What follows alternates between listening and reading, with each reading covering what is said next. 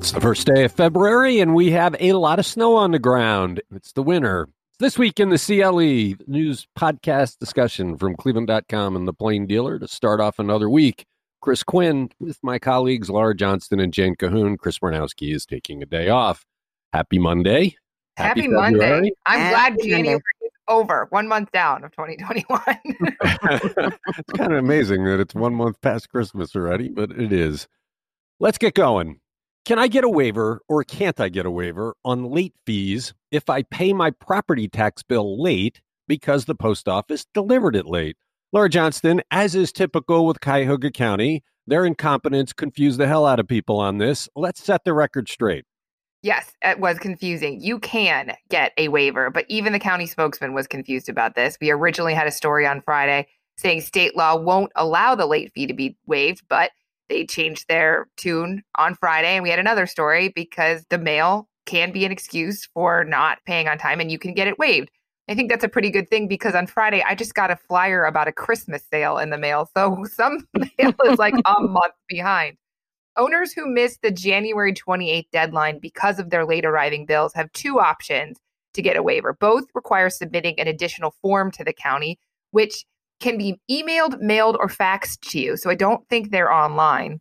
You can either pay the property bill in full plus the late fee and then submit your application form asking for a remittance, either get a refund check or just pay less in the summer for that set of property bills. Or you can pay the tax, but not the fee, submit your application form and hope it gets approved. You know, as soon as I saw the first story, I knew that wasn't right. Of course, they could grant a waiver. I also question the limited amount of time the county leaves people to deal with this. They don't even mail the bills out until late. I mean, you forget the post office, the notorious problems they're having deliver things where it takes mail 6 weeks to go across town sometimes. Why does the county send out these bills after the first of the year when they're due so short? And remember, they extended the deadline by a week. It was supposed to be the 21st, but because of the mail, they extended it to the 28th. But they're not leaving people a whole lot of time here to begin with. It's not really service to the community. I was stunned, though, when I saw the note saying we can't waive it. It's like, of course you can waive it. Who was over there paying any attention whatsoever to what the law is? And then, of course, oh, yes, actually, you can get a waiver. Amazing what this county does with its residents. You're listening to This Week in the CLE.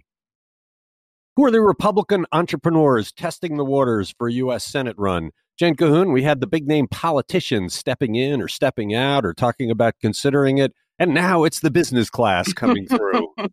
Yeah, all the rich guys. Okay. So maybe the most recognizable name in Northeast Ohio anyway is Bernie Moreno. He's the luxury car mogul, tech entrepreneur and big blockchain advocate. The Wall Street Journal reported that he's considering it and that he supposedly became more interested after Congressman Jim Jordan said he wasn't going to get in the race. Moreno's also a member of the Metro Health Board, and he might have a bit of a problem here because he generated some controversy last year by tweeting what some people considered rather tone-deaf comments, sort of mocking coronavirus safety measures. So I think that could come back on him, but you never know. I guess in a Republican primary, maybe that could win you some points. I don't know. Do you want to say anything about him? I believe he was as surprised by that Wall Street Journal story as we were. I've known Bernie for a while. When I was advanced Ohio president, I served on a couple of boards with him. And he's always said that he would never run for office because of how ugly it is, how your family gets dragged through the mud and you get dragged through the mud, and that he just doesn't want to put his family up for that. So I'll be surprised, actually, if he ends up putting his foot in because of that. I mean, it is. Well, what do you think? Is he just trying to kind of get his name out there, or what's behind this? I'm not sure he did this.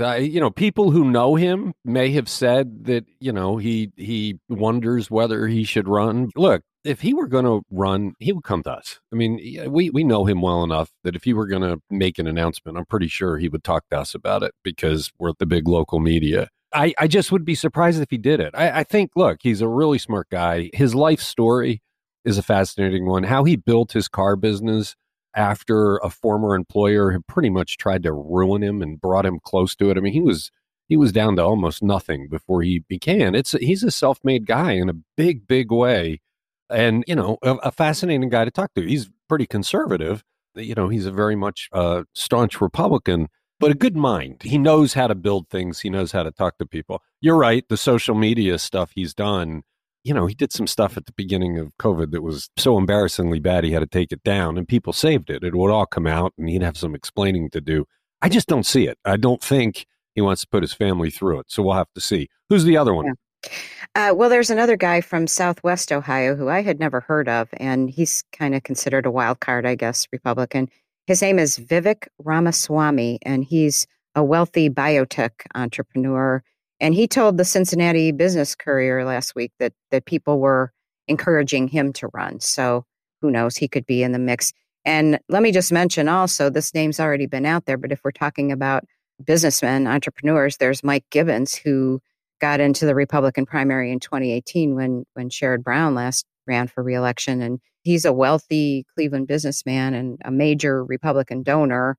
He's got a super PAC called Ohio Strong Action. So, all of these guys, I guess, are wild cards, and they're all wealthy and they have access to resources. So it's kind of interesting to contemplate whether any of them might take the step.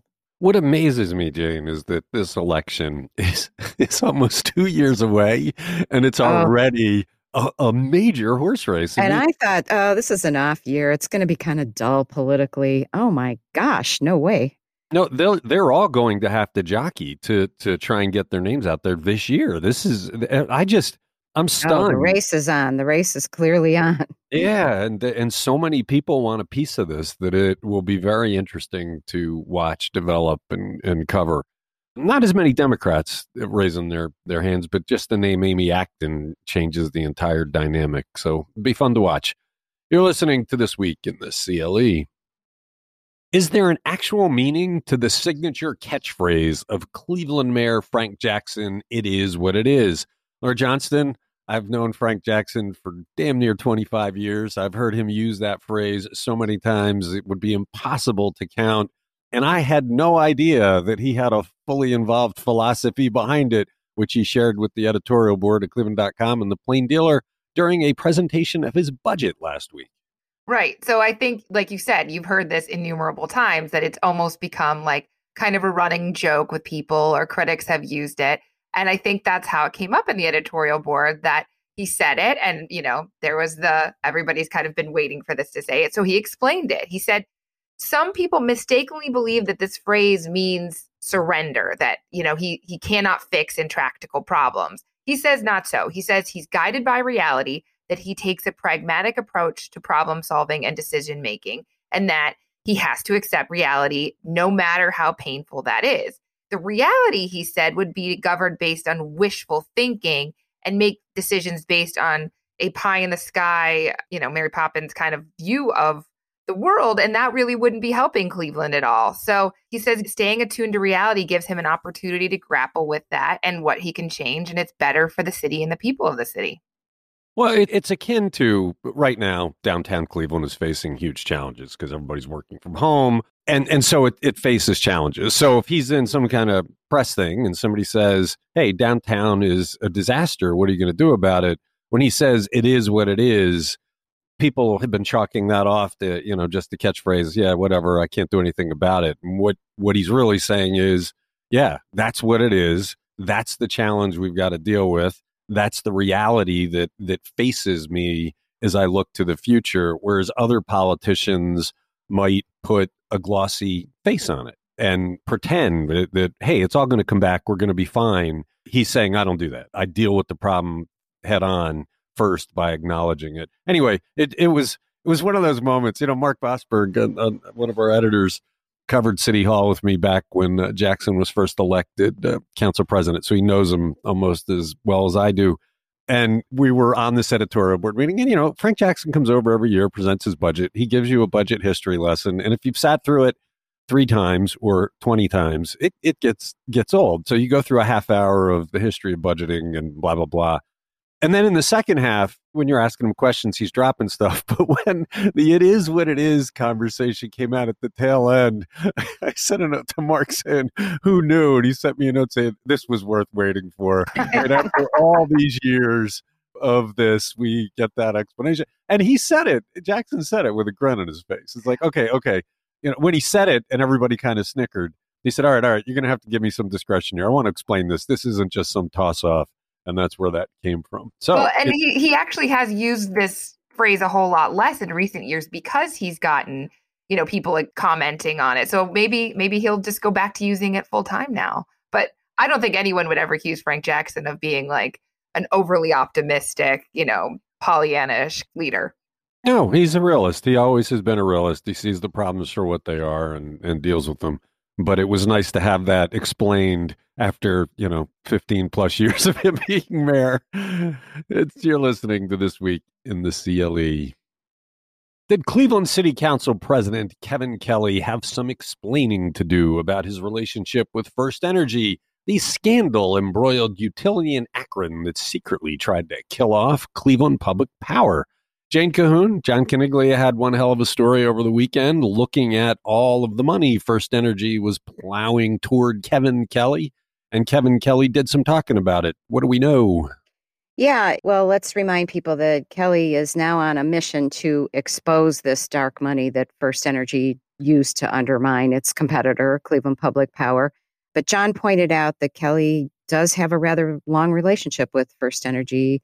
Since 2015, First Energy and a law firm that represents it have contributed $31,500 to campaign accounts that Kelly oversees. Now, he did talk to Kelly, who said, hey, the real question is, did I act appropriately? And I absolutely did. He said there isn't one vote that he's taken that was influenced by that money.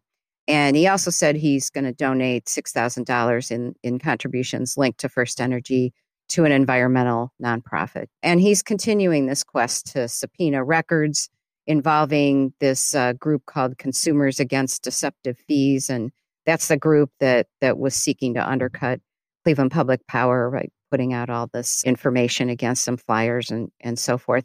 That group got $200,000 in First Energy money in 2019, and that money was sent through another nonprofit, Partners for Progress. And if you're following me here, that group is the one connected to this big State House investigation, the federal investigation of House Bill 6, the tainted nuclear bailout bill that benefited a former First Energy subsidiary. So there's the connection to that. And so he wants to get to the bottom of it. But I have to say, my favorite line in this story was from a First Energy spokeswoman who said that the utility is studying, quote, how it engages in the political process to ensure alignment with our corporate values, behaviors, and strategies. Yeah. Well, I think First Energy realizes that when their CEO, Chuck Jones, came in, the whole game changed with how they were dealing in Ohio, and they became much more predatory. Should name the law firm involved, Retzel and Andrus. They keep refusing to talk about their role. They're a significant Cleveland law firm. They do lots of business. I would wonder if some customers of theirs might be questioning whether to continue using them if they were participating somehow in this scheme. They were just refused to talk. The other weird tie to Cleveland City Council on this is the guy, Ken Dow, who was part of that nonprofit for the beginning. He was there for a couple of years, had worked for members of City Council and had worked on Mayor Frank Jackson's campaign. So it's really strange that he would then be part of this organization that was working to subvert the whole thing. He's another guy that refuses to talk to us, sent us a statement saying, I was working for the people of Cleveland, which, clearly this was a campaign by First Energy to wreck Cleveland Public Power and wipe out competition. Good stuff by John Caniglia. Check it out on cleveland.com. It published in the Plain Dealer on Sunday. You're listening to This Week in the CLE.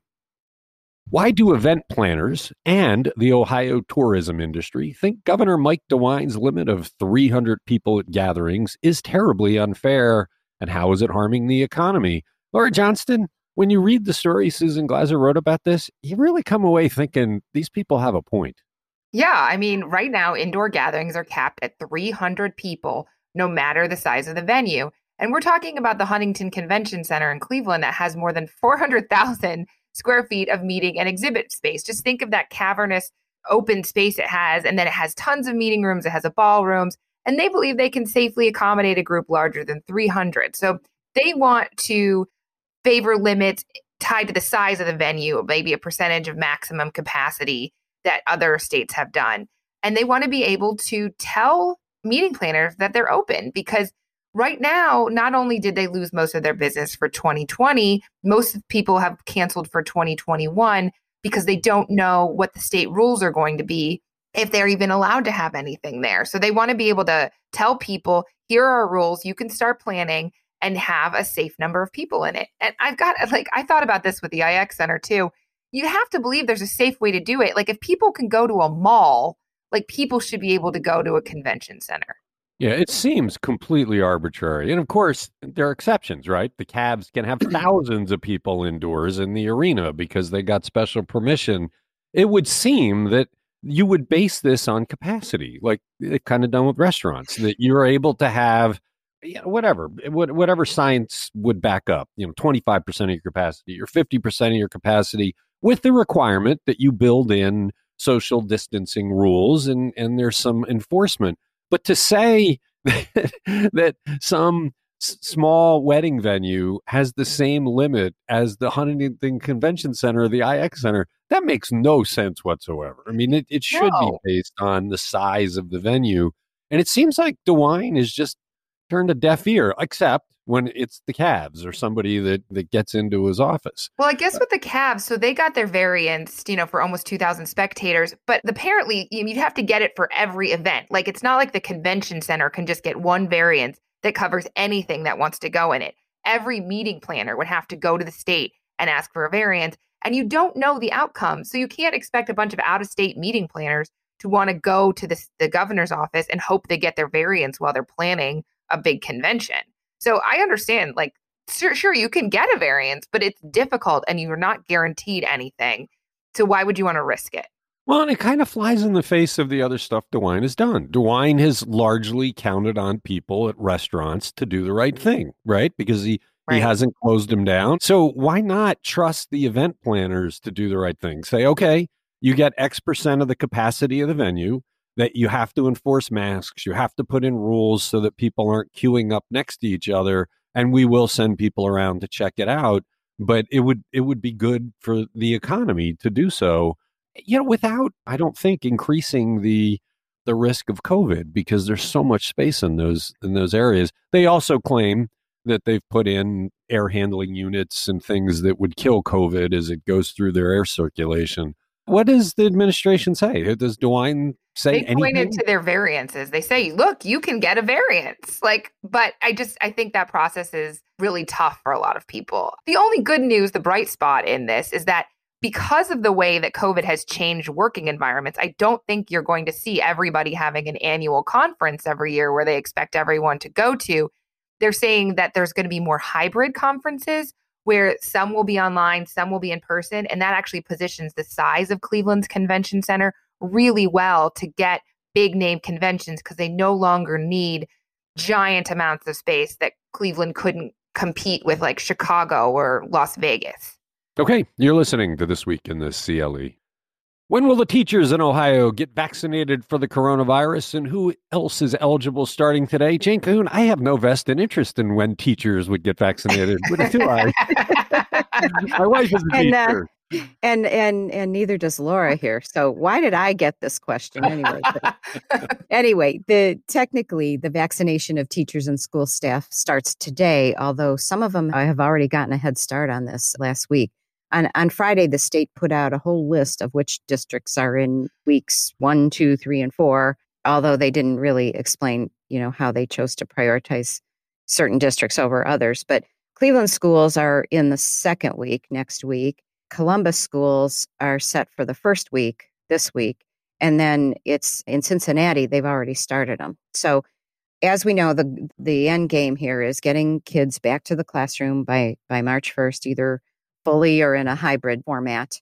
And they did say, like, as of last week, about 45% of students in public school districts were now fully in person and 36% in partial in person. So that's pretty significant, and it's moving forward even before, these vaccinations are beginning. But we do know that this timetable of March 1st is a little squishy because it's not going to allow teachers and other staff to get both shots in this 2-shot regimen before that date. So some of them are going to be coming back with just 1 shot, maybe, or it's just not clear. I don't think they're going to penalize anybody who doesn't meet that exact date, but that's what they're aiming for. And we should also mention, there's still a scarcity of vaccines, so that complicates things. Although they did say that the school employees are not going to compete with the rest of the people in the 1B group, the older Ohioans. And I think the second part of your question was who else becomes eligible, and that would be anybody over age 70 starting today. Getting closer to find an appointment. Eventually, we're going to be in there. So yeah. I can tell you from personal knowledge that the teachers who are already back in the classroom felt that they should have been at the front of the line of the teachers, that if there are teachers that are teaching remotely and there are teachers already at risk in the classroom, they thought they should have been prioritized, and were kind of annoyed that they weren't because they feel like they're exposed. And that's the thing, is the teachers have been on, the ones that are in the classroom have felt like they've been on the front line of this thing from the beginning. They're all wearing masks the way you're supposed to, because let's face it, the kids are not. I hear stories about this all the time. And that, what do you expect with kids? Laura, do your kids wear the masks correctly? I hope so. I mean, they go every day with them on and they have extras in their backpack. I mean, my kids do know how to wear masks, but you're right. I mean, not everyone fits right. And you see adults not wearing their mask correctly, where they're like under their nose or there's too big of a gap. So no, I agree. Like this is a priority. Like, let's get these teachers vaccinated. Yeah, I get a nasty note almost every other day from somebody who says they ran a picture of an adult wearing their mask wrong and how dare we and blah, blah, blah. It's like, it's a news photo. We can't control whether people wear masks. That's life. Okay, you're listening to This Week in the CLE.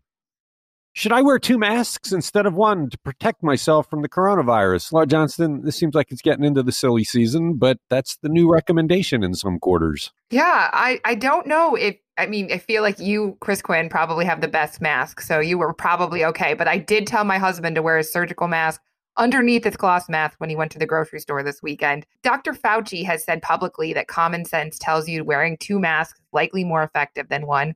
President Joe Biden has taken to wearing 2. But other experts say that you should be wearing an N95 mask or a KN95 mask. Those are still used largely by healthcare workers. The CDC is not helping. They haven't put any guidance out on this.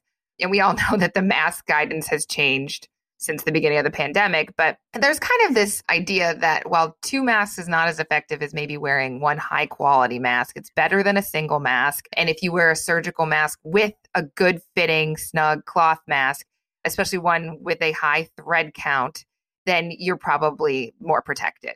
Yeah, but this is dumb at this point, because the KN95 masks are available. The N95 masks are becoming available. Other mask companies like Honeywell are making masks with N95 quality filters. And in the beginning, you couldn't get high quality masks to save your life, but now you can. And to wear 2 masks, it doubles up all that stuff people get annoyed by, all the moisture on your face, and some people find it more difficult to breathe. The N95 and KN95 masks are designed so that you can breathe, and they filter it out. And I'm surprised that this is the way we're going, instead of really making it much more easy for Americans to get the high quality mask. Wait, you're surprised that we're getting the masks wrong? Well, everything about the masks has been a lie. And that's what bothers me about this is, wear 2 masks, wear 2 masks. Why isn't the government advocating, let's get the high quality masks? And if there aren't enough of those to go around, do what it takes to get them around. It's 11 months into this thing. We're a big industrialized nation. If we can't get masks made, what the hell is wrong with us? Right. I'm surprised by this one. Look, from day one, when they said, don't wear a mask, it doesn't do anything, we called bull. Then they said, wear a mask because it protects others. We said, no, it protects you too. And then they said, okay, the mask does protect you. We were saying that from day one. I'm calling BS on the 2 mask thing. That's the wrong way to go. We should be wearing high quality masks that filter out the virus. That's why you wear them, right? Yeah, no, I don't disagree. I think you're right, especially with the variants, kind of gaining speed, and they're, right, some percentage more contagious. Like, you don't want to be this close to a vaccine and then get really sick. Right. It's just that it's the high quality mask is the way to go, and we ought to be able to make them and make them cheap so everybody can get one. You're listening to This Week in the CLE. How many judges will President Joe Biden get to nominate for the federal bench in Cleveland pretty much right away? Jane Cahoon, this is an interesting development after Donald Trump packed the court with a whole bunch of judge appointments. Remember, they wouldn't approve Obama's nominations. They were keeping them vacant so that Trump could do it. All of a sudden, Biden will have some influence on federal courts. Yeah, this is interesting. And it's interesting when you look at the bigger picture, too. He's going to get to nominate at least two in the coming months because there's two longtime federal judges who are taking what they call senior status. That's U.S. District Judges James Gwynn and Dan Polster. They gave notice to Biden's staff that they're shifting to senior status today. And then there's a third judge, Judge Solomon Oliver, who said he's also giving serious consideration to taking senior status, and he's going to announce a decision soon. So what the senior status does, they still remain on the court and can take a decreased workload or their same workload, and then they get to have, another judge appointed to replace them. And Judge Patricia Gahn, the chief judge for the Northern District, said this is going to enhance things. She said we'll have more judicial officers to handle the issues before the court. And with senior status, we don't lose the experience or the historical perspective that they bring to the bench. Now, the bigger picture, as you said, was, had they decided last year they were going to do this, then Trump would have had the ability to name even more judges. And as you said, yeah, he's had a significant impact on the judiciary already. But it's funny, like Gwynn sent his letter to Biden's office the day of the inauguration, January 20th. And I guess this is happening all over the country. John Caniglia talked to a professor who said he suspects the numbers are going to continue to go up, that judges were waiting to see who won the election and who would control the Senate. So all three of these judges, Polster, Gwynn, and Oliver, were nominated by President Clinton. Well, it's what Ruth Bader Ginsburg was trying to do, but the cancer got the best of her. It'll be interesting to see who we get. We got lots of Democratic judges in the area, I'm sure, that would love a chance to be on the federal bench. I wonder if also Biden does what Trump does and tries to find young people that will be around for a long time. Yeah. This is something that usually Democratic Senator Sherrod Brown and Republican Senator Rob Portman work together on pretty well. So we'll see. Okay, you're listening to This Week in the CLE. Well, that'll do it for this episode. We got to wrap it up because Laura's got to get off to a dentist appointment. Chris Ranowski will be back tomorrow. We'll have a full house. Thanks, Laura. Thanks, Jane. Thanks to everybody who listens to This Week in the CLE.